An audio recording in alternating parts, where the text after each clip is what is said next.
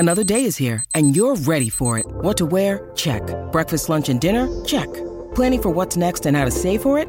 That's where Bank of America can help. For your financial to-dos, Bank of America has experts ready to help get you closer to your goals. Get started at one of our local financial centers or 24/7 in our mobile banking app. Find a location near you at bankofamerica.com/talktous. What would you like the power to do? Mobile banking requires downloading the app and is only available for select devices. Message and data rates may apply. Bank of America N.A., member FDIC. When you need mealtime inspiration, it's worth shopping Kroger, where you'll find over 30,000 mouth-watering choices that excite your inner foodie. And no matter what tasty choice you make, you'll enjoy our everyday low prices, plus extra ways to save, like digital coupons worth over $600 each week. You can also save up to $1 off per gallon at the pump with fuel points. More savings and more inspiring flavors make shopping Kroger worth it every time. Kroger, fresh for everyone. Fuel restrictions apply.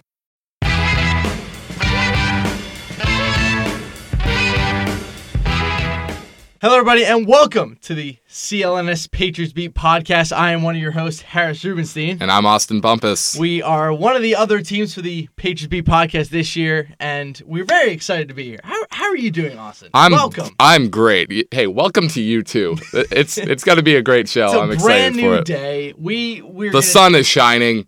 It's cold. The clouds are forming.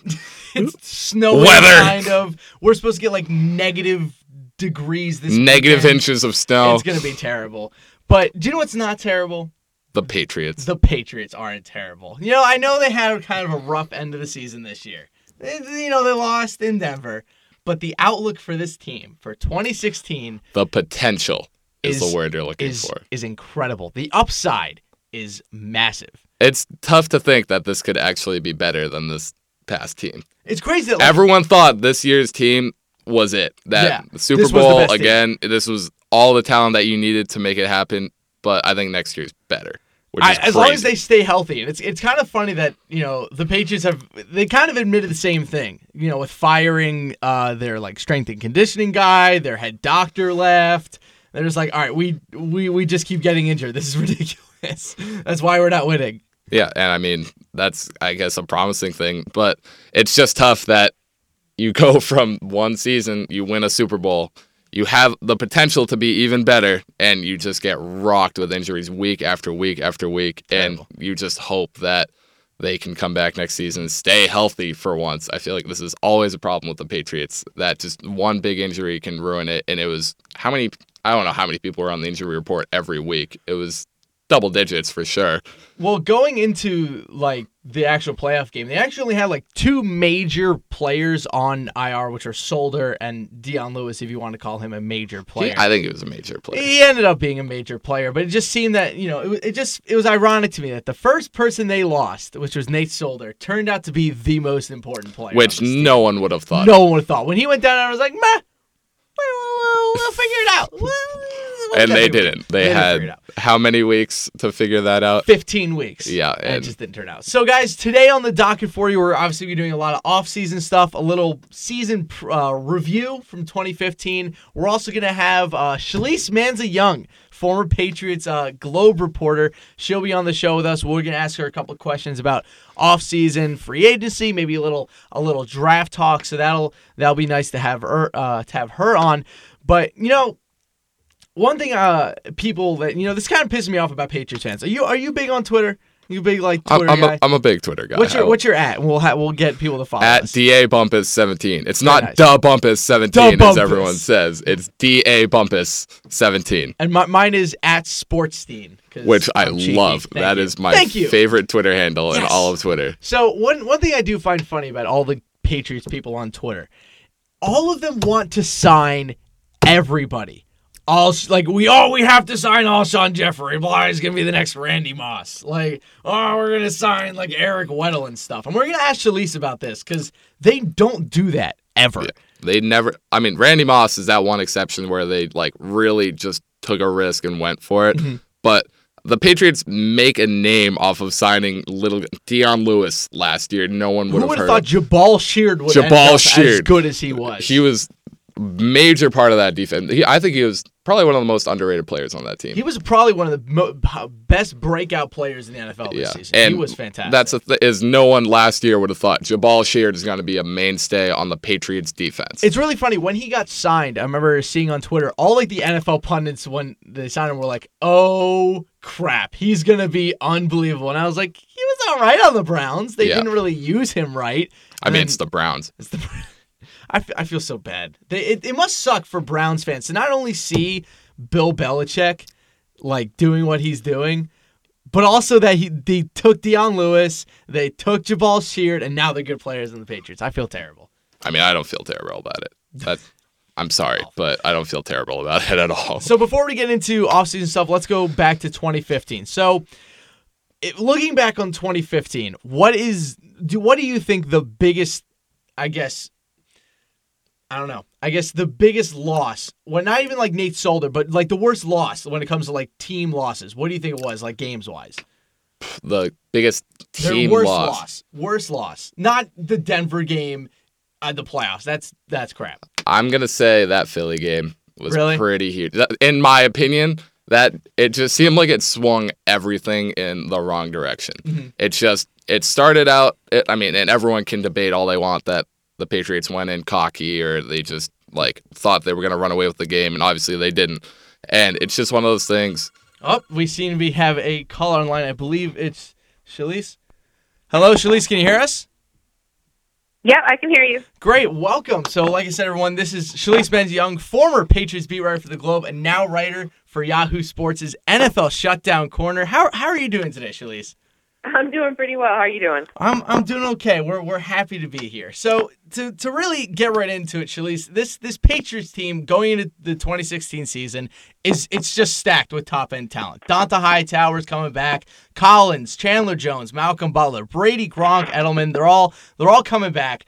But what's really bad about this Pats team is what we saw in the playoffs. They don't have a lot of depth at some very important positions. What are some of the moves you think they can make this offseason to kind of round out the roster? It's even surprising we're having this discussion because one of the hallmarks of Bill Belichick's roster building in his time with the Patriots is that they have had not great, not like high-end depth, but they certainly had capable guys behind the top unit guys. And, as you just said, they are missing some of that. I think certainly the offensive line needs some attention. I think, they need to find some more quality depth at linebacker. I don't know. I have my doubts that they're going to let Gerard Mayo go because Bill Belichick loves Gerard Mayo, but his salary number for the next couple of years, even though he just redid his contract, it's still a little high. Mm-hmm. So, regardless of whether or not they part ways with Gerard Mayo, I still think you need more depth there because you'd only have really Hightower and Collins, two very good players, but you certainly need more than two linebackers on your roster who can step in. So I would start probably in those places. The O-line for sure, and then, like I said, add some depth at linebacker. Mm-hmm. So, Shalise, you're a big person on Twitter. I see you going back and forth with fans a lot. And as a former, Patriots beat writer, you obviously got a ton of those fans who were like, sign Andre Johnson, sign DeMarcus Ware, like all these big-time free agent moves that, like, the Patriots just aren't known for. But, going into this offseason, there aren't a lot of these big-time guys, but we have people like an Alshon Jeffrey or like an Eric Weddle. Are there any players this year, big-time free agent signings that you think the Patriots will make a move on? Now that you brought up a few receivers there, I actually think receivers are probably a place where they could shore up as well. Although, as we've seen, bringing in guys from the outside has been completely a mixed bag. But yeah, I think Eric Weddle probably would be somebody that they would take a look at. I know Patriots fans, Matt Forte is like the player du jour. He's probably going to hit the free agent market. He does have some traction on him, but if he could stay healthy, which has always kind of been a question mark with Forte, he's really a versatile guy in terms of being able to catch out of the backfield and being able to run the ball effectively. A guy like Alshon Jeffrey, a guy like Andre Johnson. Johnson's seems like he's committed to retiring. Belichick obviously has talked guys out of that before, but is he really going to take that big of a pay cut? And then again, there's still the question of, can he come in and figure out the offense in a relatively short amount of time, because that's what they would need him to do. So, I think a guy like Weddle would be fantastic if they could bring him in still playing at a very high level. But then, I don't think Weddle's probably going to ask for a decent amount of money, and you already have a lot of money committed to that position with Devin, with the contract he signed last year. Mm-hmm. So, I think if you could get a guy like Matt Forte, Dion Lewis is under contract for 2016, but I know it's always one of the fun games that fans like to play for any team, really, of who's out there. Larry Fitzgerald for years was the one that always cropped up the most, like, oh, would they trade for him? Would they trade for him? But it finally paid off for Fitzgerald to stay in Arizona to a point this year. But yeah, he was always a favorite of fans to play that game with him. Yeah, the flavor of the year this year was Calvin Johnson. That was a catastrophe. Everyone signed Megatron. He signed like an 8-year, like $1 billion deal with the Lions. Yeah. That was nuts. So, the big guy that broke out this year, that he didn't stay healthy all year, but he was still really good, was Jabal Sheard. Pro Football Focus had him as one of the breakout players of 2015. And it seems that the Patriots kind of bring that out of a lot of players. But looking at the roster now, it does seem that a lot of guys have kind of maybe hit their peak. But is there someone on the roster that you think could kind of make that next big jump for 2016? I think, I don't know that we've seen the full range of what Jamie Collins and Dante Hightower can do at this point. They both dealt with issues. Collins had that really mysterious illness thing that I want to say, I don't even know if he might have been back to full strength by the end of the season, but he lost a significant amount of weight because of it. So, I think Jamie Collins is a guy that we haven't seen yet all the things that he could do in this defense and for this defense. Like I said, Hightower, he's had injury issues over the years. Sheard is a guy that when the Patriots signed him last year, they got a lot of credit for it being a low-key, under the radar good signing. And I think he did have some problems in terms of staying on the field. But I think the biggest thing with him is he was part of a rotation. He was excited to be in a franchise with stability, which he didn't have at all in Cleveland. I remember him telling us, I think he'd had 4 defensive coordinators in 4 years or some ridiculous number like that. So, yeah, I think for sure there are guys who could take that next step, and maybe even Malcolm Butler. Let's see what he does in his evolution and what he learned this year from being a top corner, and how can he take the next step. Mm-hmm. So speaking of, Butler and Collins and Hightower, all these guys eventually are going to have to get their own extensions. I know Chandler Jones, Hightower, and Collins are all up at the end of the 2016 season.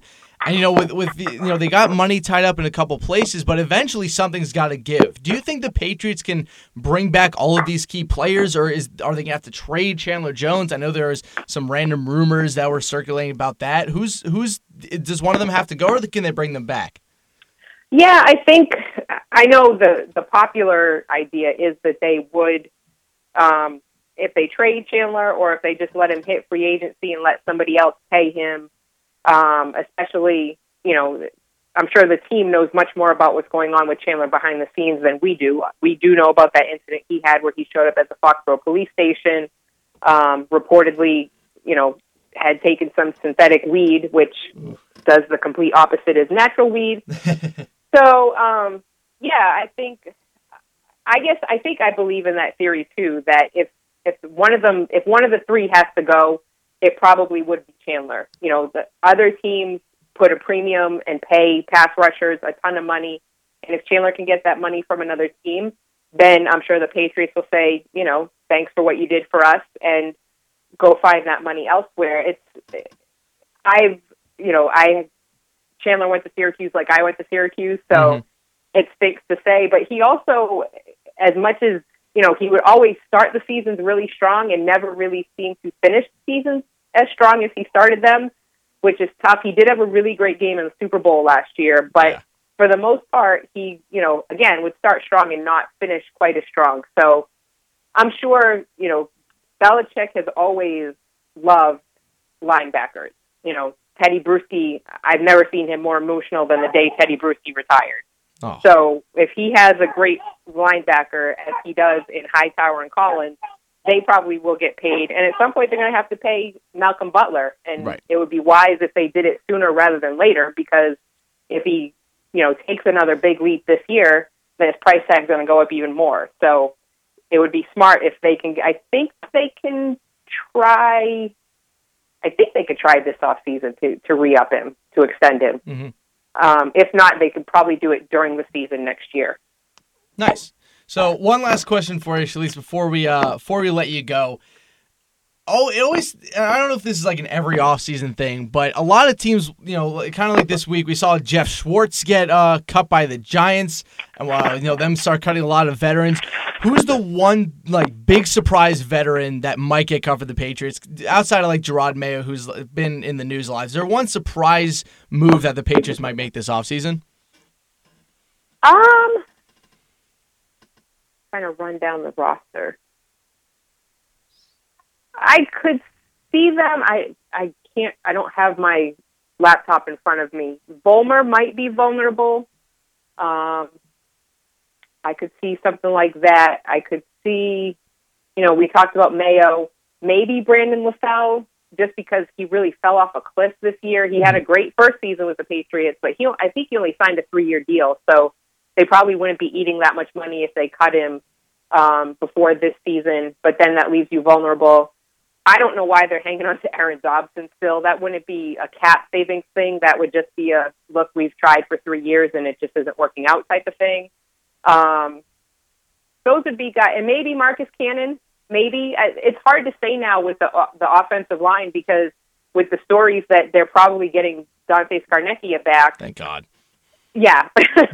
I think Scar will probably dictate a lot of who goes and who stays on the offensive line. And, I think, that could dictate who they do hold on to and who they don't. So, it would be great if he does come back, and I'm sure he'll do a ton to develop those young guys that they have, because Trey Jackson and Shaq Mason, they are really, there's good foundation there. Mm-hmm. So I think if Dante can just get them on the right path, and then maybe again in a couple of years, I've seen some people float the name Brian Ferentz to bring him back, because he was with the Patriots coaching the tight ends when Hernandez and Gronkowski were drafted. Now he's on his father's staff at Iowa. If they could bring him back to coach the O-line maybe in a couple of years, that would probably be a good thing, because I know he's highly regarded in the Patriots organization. Right. Well, thank you so much for joining us, Shalise, and enjoy your day with your kids. Thanks so much, guys. Have a good day. You too. Kind of get wrong. But yeah, so a lot of things she was talking about kind of brought up a lot of thoughts in the when it comes to bringing back Dante Scarnecchia. That's definitely something I wanted to talk about. Wow, do they need Dante Scarnecchia back? Yeah, this offensive line is the one problem that I think everyone has with the Patriots team. I think everything, wide receivers, you could say a little weak, but this offensive line really killed the team, and you saw it in that Denver game, obviously. And it's not like they don't have good players. Shaq Mason and Trey Jackson very clearly have a lot of potential. They're potentially very good linemen. Shaq Mason's one of the best young run blockers, that I've seen in the NFL. He just plows through people. He pulls like none other. Trey Jackson's kind of a more in the middle of passing and running. He's not really too good at one thing. But it's clear they need to bring something back. Goog's system wasn't working. David Guglielmo, Larry, say his name. It just wasn't working out. Yeah, hopefully you can see it in the next couple of years that this actually works out. And you saw Shalise say, it might take cutting some people that you might not want to cut as the Patriots, but a guy like Sebastian Vollmer, where he's been a pretty good mainstay for the Patriots.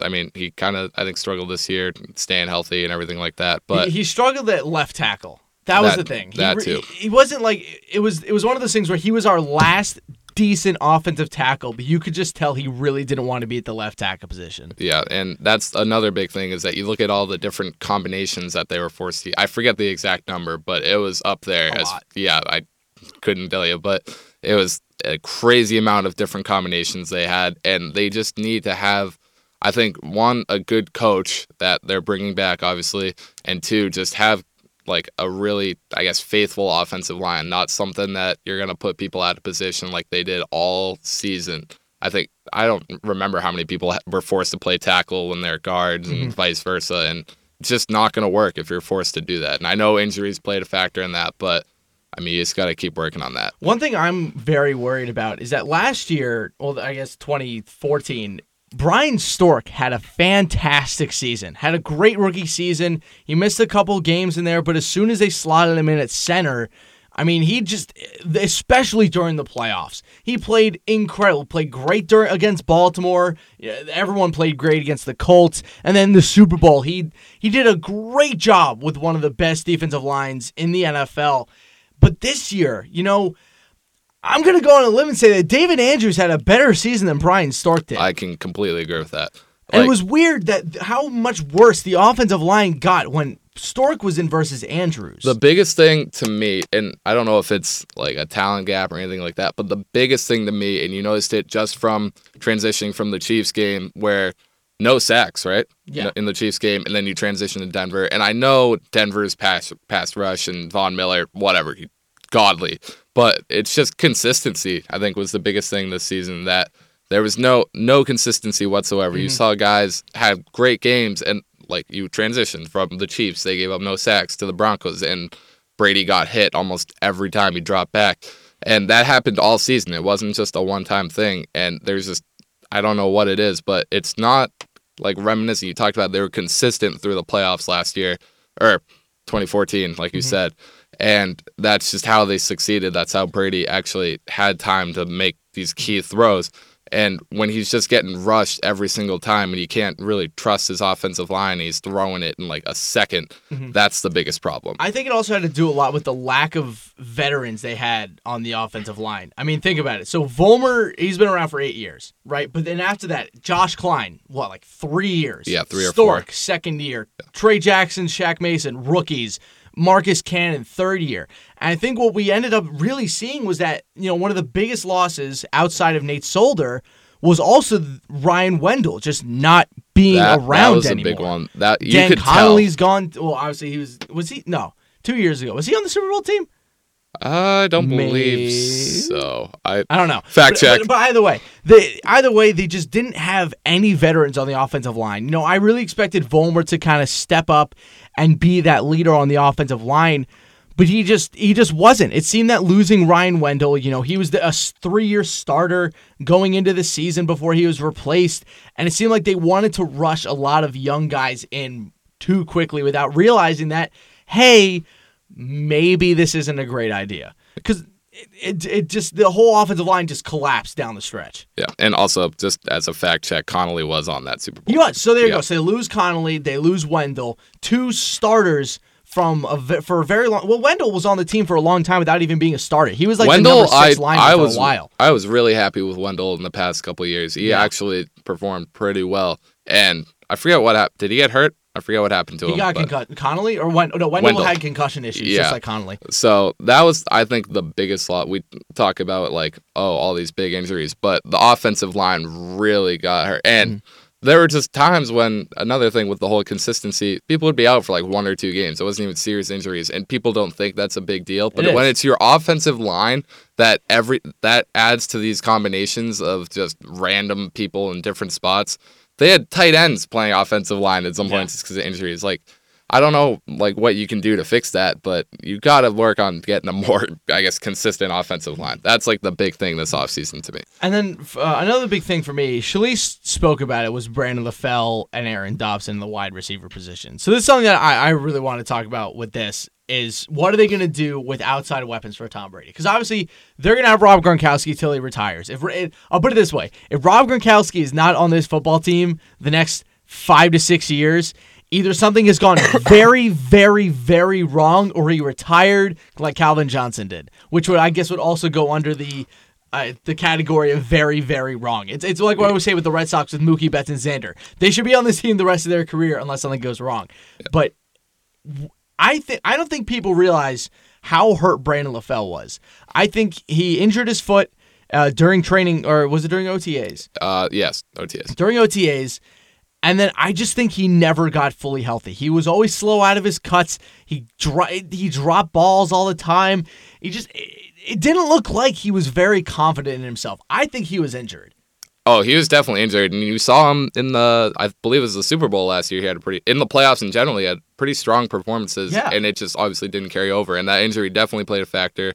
I mean, the foot is obviously a very important part of being a wide receiver, but it's just one of those things that if that's lingering at all, it's just going to ruin your confidence. You're not going to build up any momentum at a wide receiver spot. He was so good in the playoffs. I remember one of my favorite plays from the playoff game against the Ravens was he was single coverage on the outside. They were at the 20-yard line. I pointed my dad. I was like, Brandon LaFell in single coverage on the outside. I kept screaming, Brandon LaFell single coverage, Brandon LaFell single coverage, and touchdown.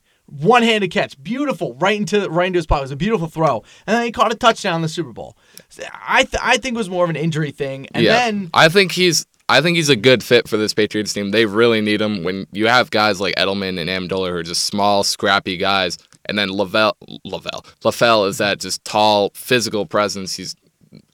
He would fit as a tight end, really, if you look at his body type. But he's just that really strong wide receiver that they need, and he comes up clutch in some big spots. And yeah, that injury I think was just a huge thing this season. That it's really a shame. Got swept under the rug. Yeah. Another player who actually kind of surprised me this year was Keyshawn Martin. And the Patriots have had this weird thing that they've started to do where they're signing all these players to low money 2-year contracts. They did it with Keyshawn Martin. They did it with Dion Lewis. They did it with Josh Klein. They did it with who's the other one they did it to? Marcus Cannon. They signed all these guys to these random 2-year deals, and they just did it with Keyshawn Martin to keep him on the team till 2017. He impressed me a lot this year. I was really happy with that signing. I don't remember the specific day or anything, but I remember seeing on Twitter that we signed him and getting very excited that not many people know who he is. It's one of the key things that we talk about with the Pats that no one, Harris. It's one of those things though that they just come in with these random players, and an outsider to the NFL will be like, oh, I don't know who this is, obviously. But I mean, I was really happy with that signing. He's a really talented player, and obviously he was kind of devoted to this whole Patriots team, and it showed. He actually was a pretty reliable target when Amendola, Edelman, all those guys were just going in and out, and he was just there. So for me, another thing that kind of ruined the season was when Edelman got hurt in the Giants game. It wasn't that the offense kind of sputtered and stalled, but if you look at their third down numbers and how essential Edelman was on third downs, converting, it was astronomical.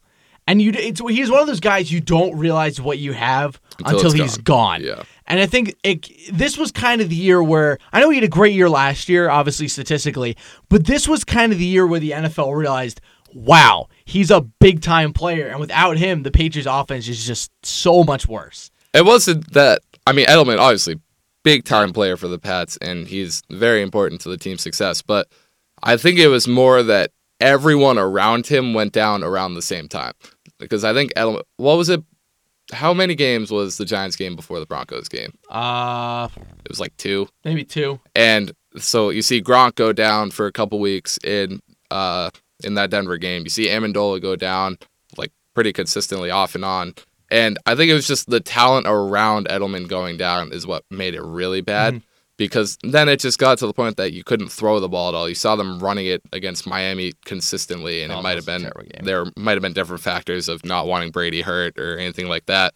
But it's just all the talent around Edelman contributes to Edelman's success, but Edelman going out around the same time was just everyone just poofed. It's just gone. What kind of shocked me though in their playoff game versus Denver was honestly how well they covered him. And I rewatched the game on the All-22 just to kind of watch what was up with Julian Edelman and why couldn't he get open. And you just didn't see the same explosion out of cuts. You didn't see the same. You saw it in the Kansas City game. You but did see in the Kansas City game. I think he went too hard too quick. I don't know if it's he went too hard too quick or that's just all his body could handle with the Kansas City game. I think the Kansas City game was a lot more comfortable and a lot lower pressure because it was the kind of the feel the team had going into the game against Kansas City. They weren't going to lose that game. There was no way they were going to lose that game to Kansas City. Yeah, and especially at home. That's another big thing that we can talk about is the home versus away. But playing at Gillette, Edelman is completely different at home with the energy of the crowd. He completely changes this team. And you go to Denver and everything just kind of dies out. And I'm sure playing at home kind of took away from the pain in his foot or his ankle or whatever.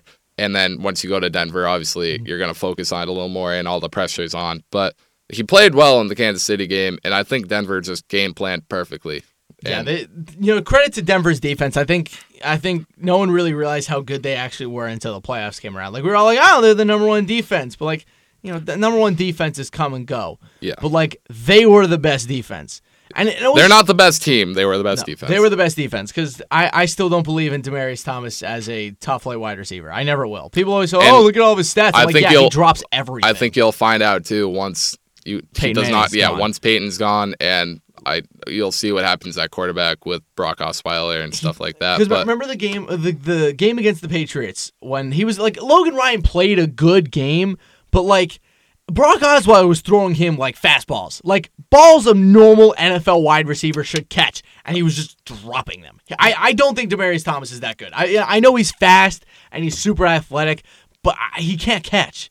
Yeah, he drops everything. You could say that when he had Tim Tebow at quarterback, he was pretty good.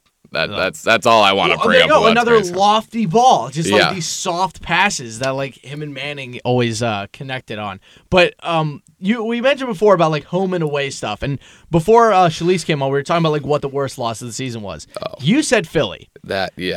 See, that's where I disagree because Philly was a bad loss. The worst loss for me, looking back on the season, was the game against Miami. This is a Miami Dolphins team that has nothing to play for. Zero. Their season is over. They're getting a new head coach. The team gave up. Once Cameron Wake went down, this team gave up on themselves. It was over. And they just didn't do anything. They assumed what the rest of the fan base, including myself, assumed, which was, oh, we're going to get super healthy in the playoffs and just roll into the Super Bowl, home or away, without realizing that they can't win in Denver. They can't win on the road, really. I mean, it's not like, obviously, it's not like they're losing every game on the road or anything like that, but it's just, people did not realize how important that home field advantage was. No. I think they were more worried in that game about just staying healthy. You saw it where they would run the ball. And I think, like, the first time Brady dropped back, he took that hit from, I think it was Ndamukong Suh on, like, the legs and the ankle. His ankle, like, and then you saw them panic right away and just start running again. And I think that's more what contributed. Like, I'm sure, it was some confidence that our team is better than yours, and we're going to go in and just kill you no matter if you're home or away. And obviously that played a huge factor in the playoffs, but I truly still think that Philly loss is the biggest one. At home against, you have to admit, the Eagles, horrible team. Remember that was at the time because like they kind of started to get a little better. They picked it up a little bit, but like that was coming off of that horrendous loss against the Lions on Thanksgiving. Yeah. It was like 42-7. Yeah, and I just think that one, A, embarrassing. B, it killed any kind of like momentum. The Pats were really riding that game. Like they were riding some serious momentum in the first half of that, or the first quarter. They were up 14-0 or something like that. And then they tried that onside kick and everything just went downhill. And it's just, I think that's where overconfidence comes in. And I think that really was a big factor too. And people can say, oh, it's overconfidence or whatever. It's just all the pressure. But I think it really played a factor in the Eagles game. Like you talked about the Dolphins game. In the playoffs, it obviously kicked in because they thought we're going to beat you, whether we're at Gillette or we're in Denver or we're in Pittsburgh or wherever. And it just played a huge factor. And I kind of put that on the veteran leaders of this team. And, it's not that they don't have a lot. Because, they have some of the best leaders in the NFL. They have Matt Slater. They have Tom Brady. They have Gerard Mayo. But, like, it almost seemed like they just didn't have that extra gear that we usually see this Patriots team have. And I think that losing all those players down the stretch is really what kind of took them out, because this was a very talented team. Like, on paper, they weren't as good as the 2014 team because they didn't have Browner when he was still a good corner. Obviously, Revis was still in there. Everyone was healthy. Will Fork I think the defense was actually better this year, really? Surprisingly. This is, like, shocking to me, and I'm sure shocking to everyone else listening, but, like, I personally think this defense was better. I think the linebacking core is... I mean, it's basically the same people. It's just everyone evolved to just Jamie Collins was great. Dante Hightower, great. Gerard Mayo even he stepped up when people got hurt. He's a good backup. I know we're talking about depth and everything like that. I agree that, you could cut him, but I really do like having him as a backup. I think our secondary, obviously not as good. You don't have a guy like Revis. You don't have a guy like Browner, anything like that. But I think Malcolm Butler did a great job replacing. He did, but my problem, he got exposed this year too. But then again, it was his first year starting, but he got exposed that he couldn't match up with big wide receivers. He got abused by Brandon Marshall and Eric Decker. Yeah, but you look at him against Antonio Brown, and he also got abused. It was like 8 for 160. No one's gonna stop Antonio Brown. That was also his first game. Hold on, that first game. First of all, yeah, I think he got burned once, because a big thing with Malcolm Butler is he gets very aggressive. Yes, and I think that obviously can be attributed to the Super Bowl where he just had that big play and he thinks that's what I have to do all the time. And I don't know how many interceptions he had, but it was not. He dropped a ton of balls this year. You could tell he was really going for the big plays when he could be a solid defensive back. I think that's just like a first-year starter. Yeah, I think being it's in just the the jitters, and he's the top cornerback on the team. He's a Pro Bowler, and I think I personally liked him better than Revis. I think there were times, and I guess you didn't say Revis' name a lot last year just because people weren't throwing. I think if people had thrown to Revis more. They do. I just, last year with the defense, it was just, it had a lot more character to it. This defense kind of seemed to, ebb and flow a little bit more. I think this defense was more shut down. Very talented. It was talented, and I think it was more consistent. It was consistent, but one thing I didn't like about it is that out of nowhere, it would just give up 90-yard drives. They would be shutting down an offense for an entire game, and then just all of a sudden, they would just give up a drive. I know that's every team's going to score points, but they would just give up these random drives with these huge plays. They were terrible on 3rd and long this year. They were. Holy cow. I still think they kept the Patriots in games that they should. The Denver game, and you can talk about the same thing happened in the Super Bowl with the Panthers. They kept them in that Broncos game. That could have easily gotten out of hand so quick with the field positioning or the amount of possessions that Denver had, and they limited them to field goals. I mean, obviously the 2 touchdowns to Owen Daniels in the first half were pretty big, but I still think they were able to step up more than a lot of defenses I can remember from this Patriots team. I've just never seen a defense. This was my big thing on Twitter. I know every single 3rd and long. You would tweet 3rd and long, and every single time they'd give it up. It was unbelievable. I've never seen a team be so bad on 3rd and 7, 3rd and 8, 3rd and 9. But that's the thing is that you can obviously they didn't work on it enough this year if that kept happening, but that's something going into next year that they'll work on and kind of perfect and in practice too, whatever they need to do.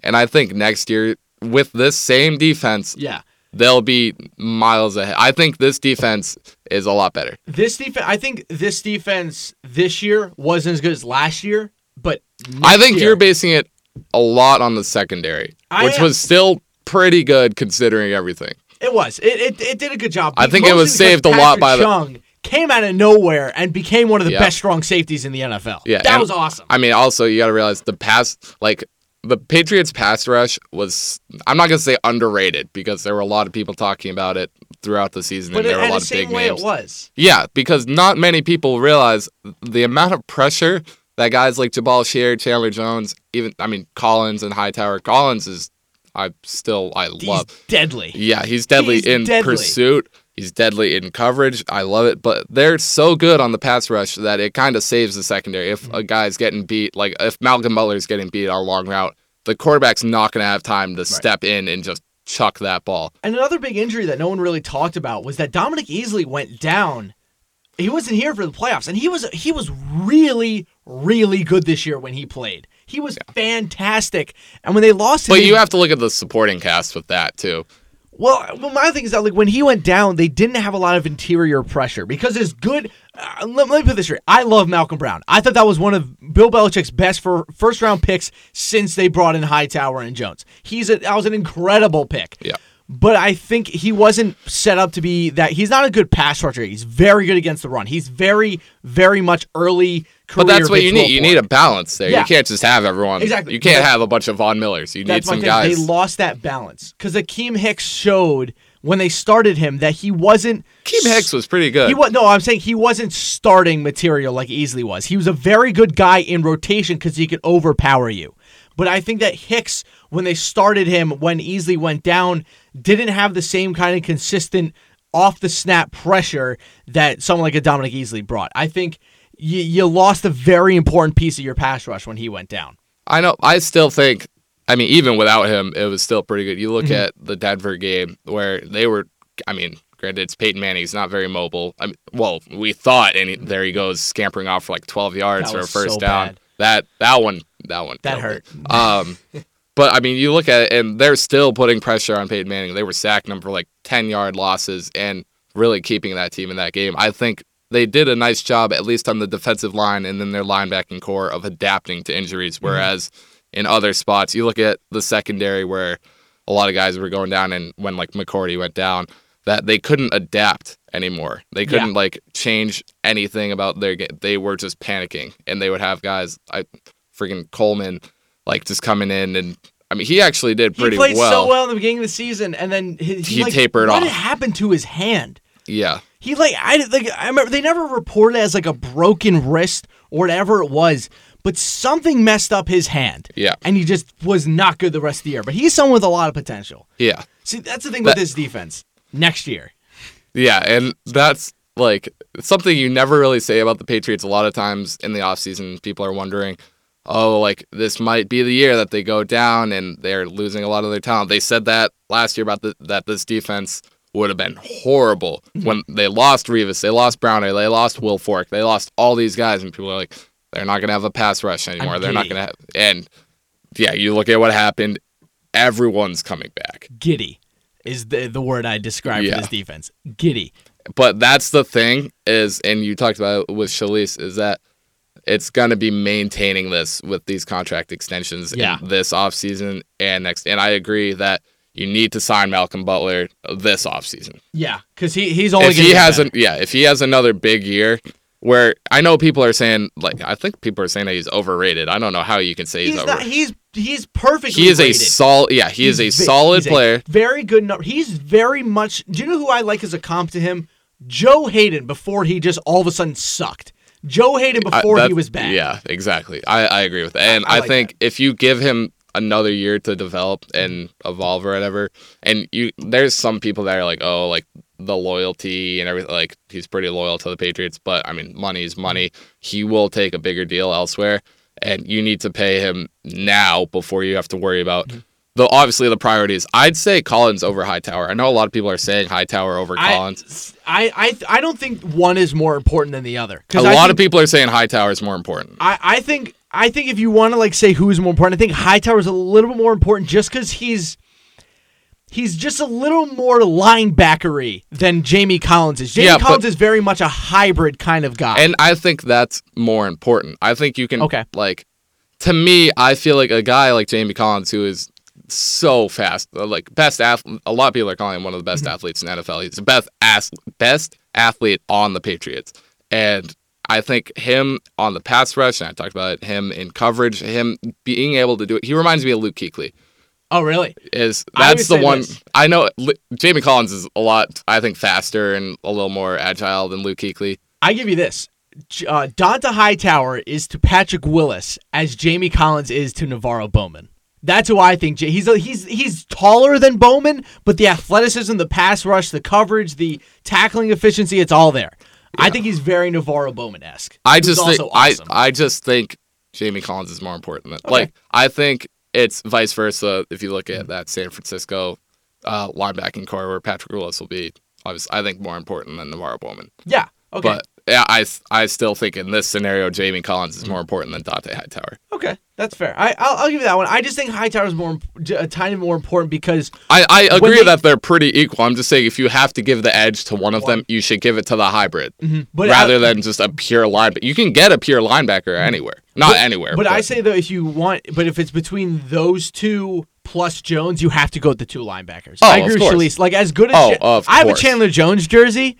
But, like, I can understand that. Chandler Jones is so charming. He's good, but he's not elite like he's they replaceable. Thought he was going to be. Exactly. And you can find other players like him. Shalise said it. Exactly. Yeah, that's what I'm saying. Shalise said it best when great starts. I remember writing about it where he would have these great, like, on pace to break records, and then all of a sudden, and it's happened the past, like, I know one of the years was. 3 years. Yeah, one of the years was an injury and, like, whatever, but there's been years he's been healthy and just tapers off completely. And he'll go games where he was leading the league in sacks or tied for the league. This year was perfect to kind of comp his and career. he just tapers off, no sacks or tackles in some games. 12 sacks in 8 games. And then didn't have any for I think 4 straight. Yeah. And he only had 3 tackles in those 4 games. Yeah. He did. It's not that he did nothing. I'm sure he was creating pressure and all that stuff. And he would be good for those big plays where he could strip the quarterback and obviously just break off for some big plays. But I still think if you had to prioritize, it would go Collins, Hightower, Butler, and Jones. Yeah. And as much as I love Chandler Jones, then obviously, and it's just behind the scenes, we don't know everything that's going on.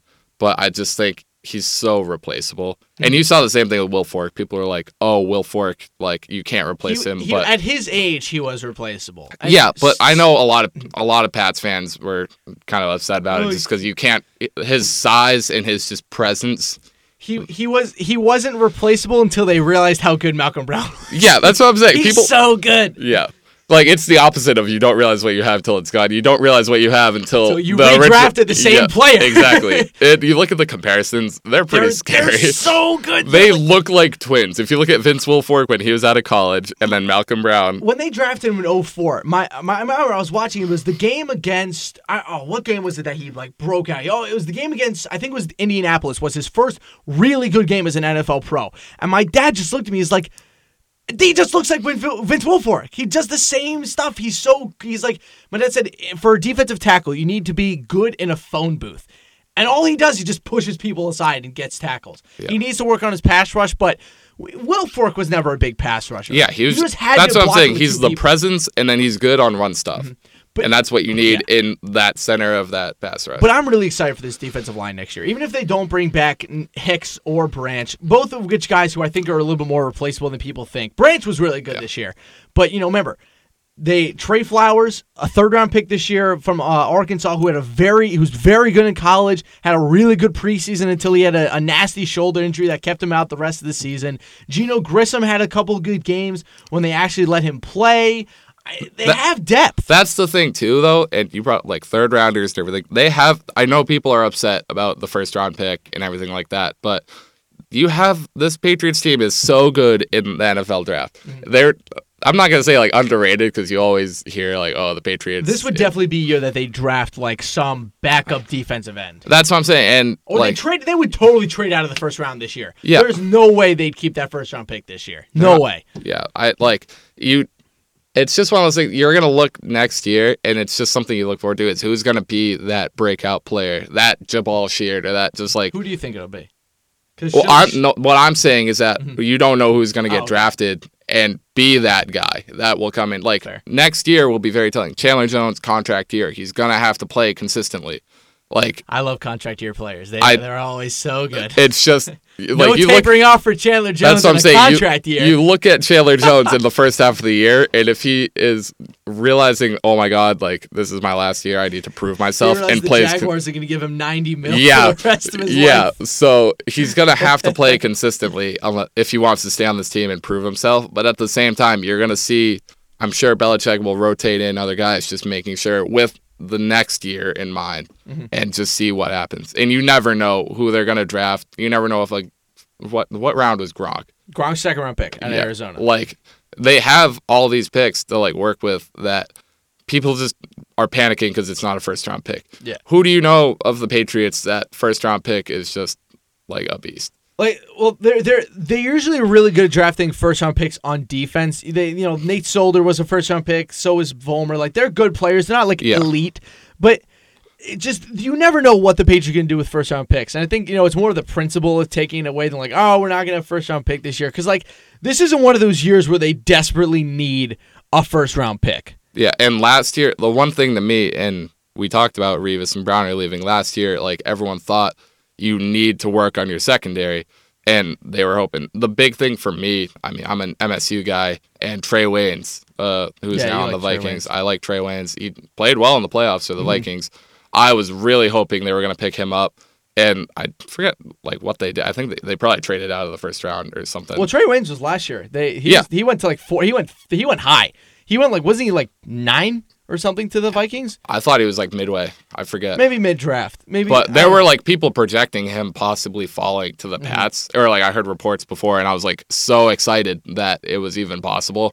And they never did. I think then they got Malcolm Brown, which everyone understood because everyone understood because Vince Wilfork left. But at the same time, you're like, you really need a secondary. I was tripping. I was so happy. Yeah, but I'm saying like they have this tendency that they're okay with what they have. It's just going to be coaching. Yeah. And like you saw with this, they didn't draft really anyone in the secondary. They let Malcolm Butler take the ball and run with it in that number 1 spot, and then they performed well. Then Robert McClain wasn't very good. Who was the other corner they brought in that wasn't very good? They had I forget who it was. They're all bad. All the corners they brought in were bad. They got rid of Arrington because he was kind of very inconsistent. I was upset about it. I remember a couple of years ago being excited about Kyle Arrington and thinking like he's got to be great in a couple of years. And he was great in the slide. He just couldn't cover anybody on the outside. Yeah. But I think they obviously no first round pick this year. She mentioned Aaron Dobson leaving. They definitely are. I think will touch on wide receiver in the draft this year because it's so deep. They'll probably touch on running back too because they need a first and second down running back. Steven Jackson's probably going to actually retire. This is another. I want to bring this up quick just because you guys were talking about Matt Forte. Another one. This will be our last topic, then we'll wrap up. Another one is Arian Foster. Ooh! I brought this up a couple weeks ago on Twitter, and I was very excited because they were saying how I don't know if they've released him yet or they're expected to, but Arian Foster, I would be very excited about bringing in. I know his whole thing, and the same thing with Matt Forte, is staying healthy, and that's always the biggest question mark. But I think he would be a great fit. You look at LeGarrette Blount, like, yeah, he's good, but I think Arian Foster could combine the physicality that LeGarrette Blount has with some speed. My one problem with that is that they always get these running backs that don't need a lot. Well, I say like the word they don't need a lot of attention, as in like they don't need to be on the field. Like LeGarrette Blount understood his role. Yeah. John Lewis understood his role. James White understood his role. Yeah. My only problem with people want Matt Forte, and I'm like, no, I don't want Matt Forte. Matt Forte is going to get signed by the Titans for like $50 million or something nuts. Probably not that much. Which actually. That would be pretty crazy. If he went to the Titans, though, that'd be fun. They'd be a pretty good team. But I just think that these big time running backs, I think they're going to go with someone that is strictly first and second down. Foster's a good call. My one worry is that the Achilles for a running back coming off of a knee injury and then another knee injury before that. Yeah. It might be a little too much for Bill Belichick. But we'll see. Another thing is, I feel like Arian Foster is one of those guys that would need a lot. Like you were talking, he would need like a lot of playing time, and I think Deion Lewis will take the majority of the snaps next year. And also, why do we need Matt Forte? We have Deion Lewis. Yeah. The Patriots have Deion Lewis, not we. The Patriots have Deion Lewis. Yeah. Why do they need Matt Forte, who's, 5 years older? Yeah. And probably not as good anymore? Yeah, and they spent the money on Deion Lewis. They're ready to commit, and it's a pretty exciting time. That like every year, running back is a big question, and everyone's looking forward to Deion Lewis and what he can. They have seen what he can do. It's just, can he consistently do it? Yeah, I can't wait. It's gonna be exciting. Anyway, this is our first episode. We did a good job. We did a good job. We did a great job. Patriots beat. We're doing it. So yeah, we'll be on every other week along with the other guys. But yeah, for myself and Austin Bumpus. That's all for us. See you guys in a couple weeks.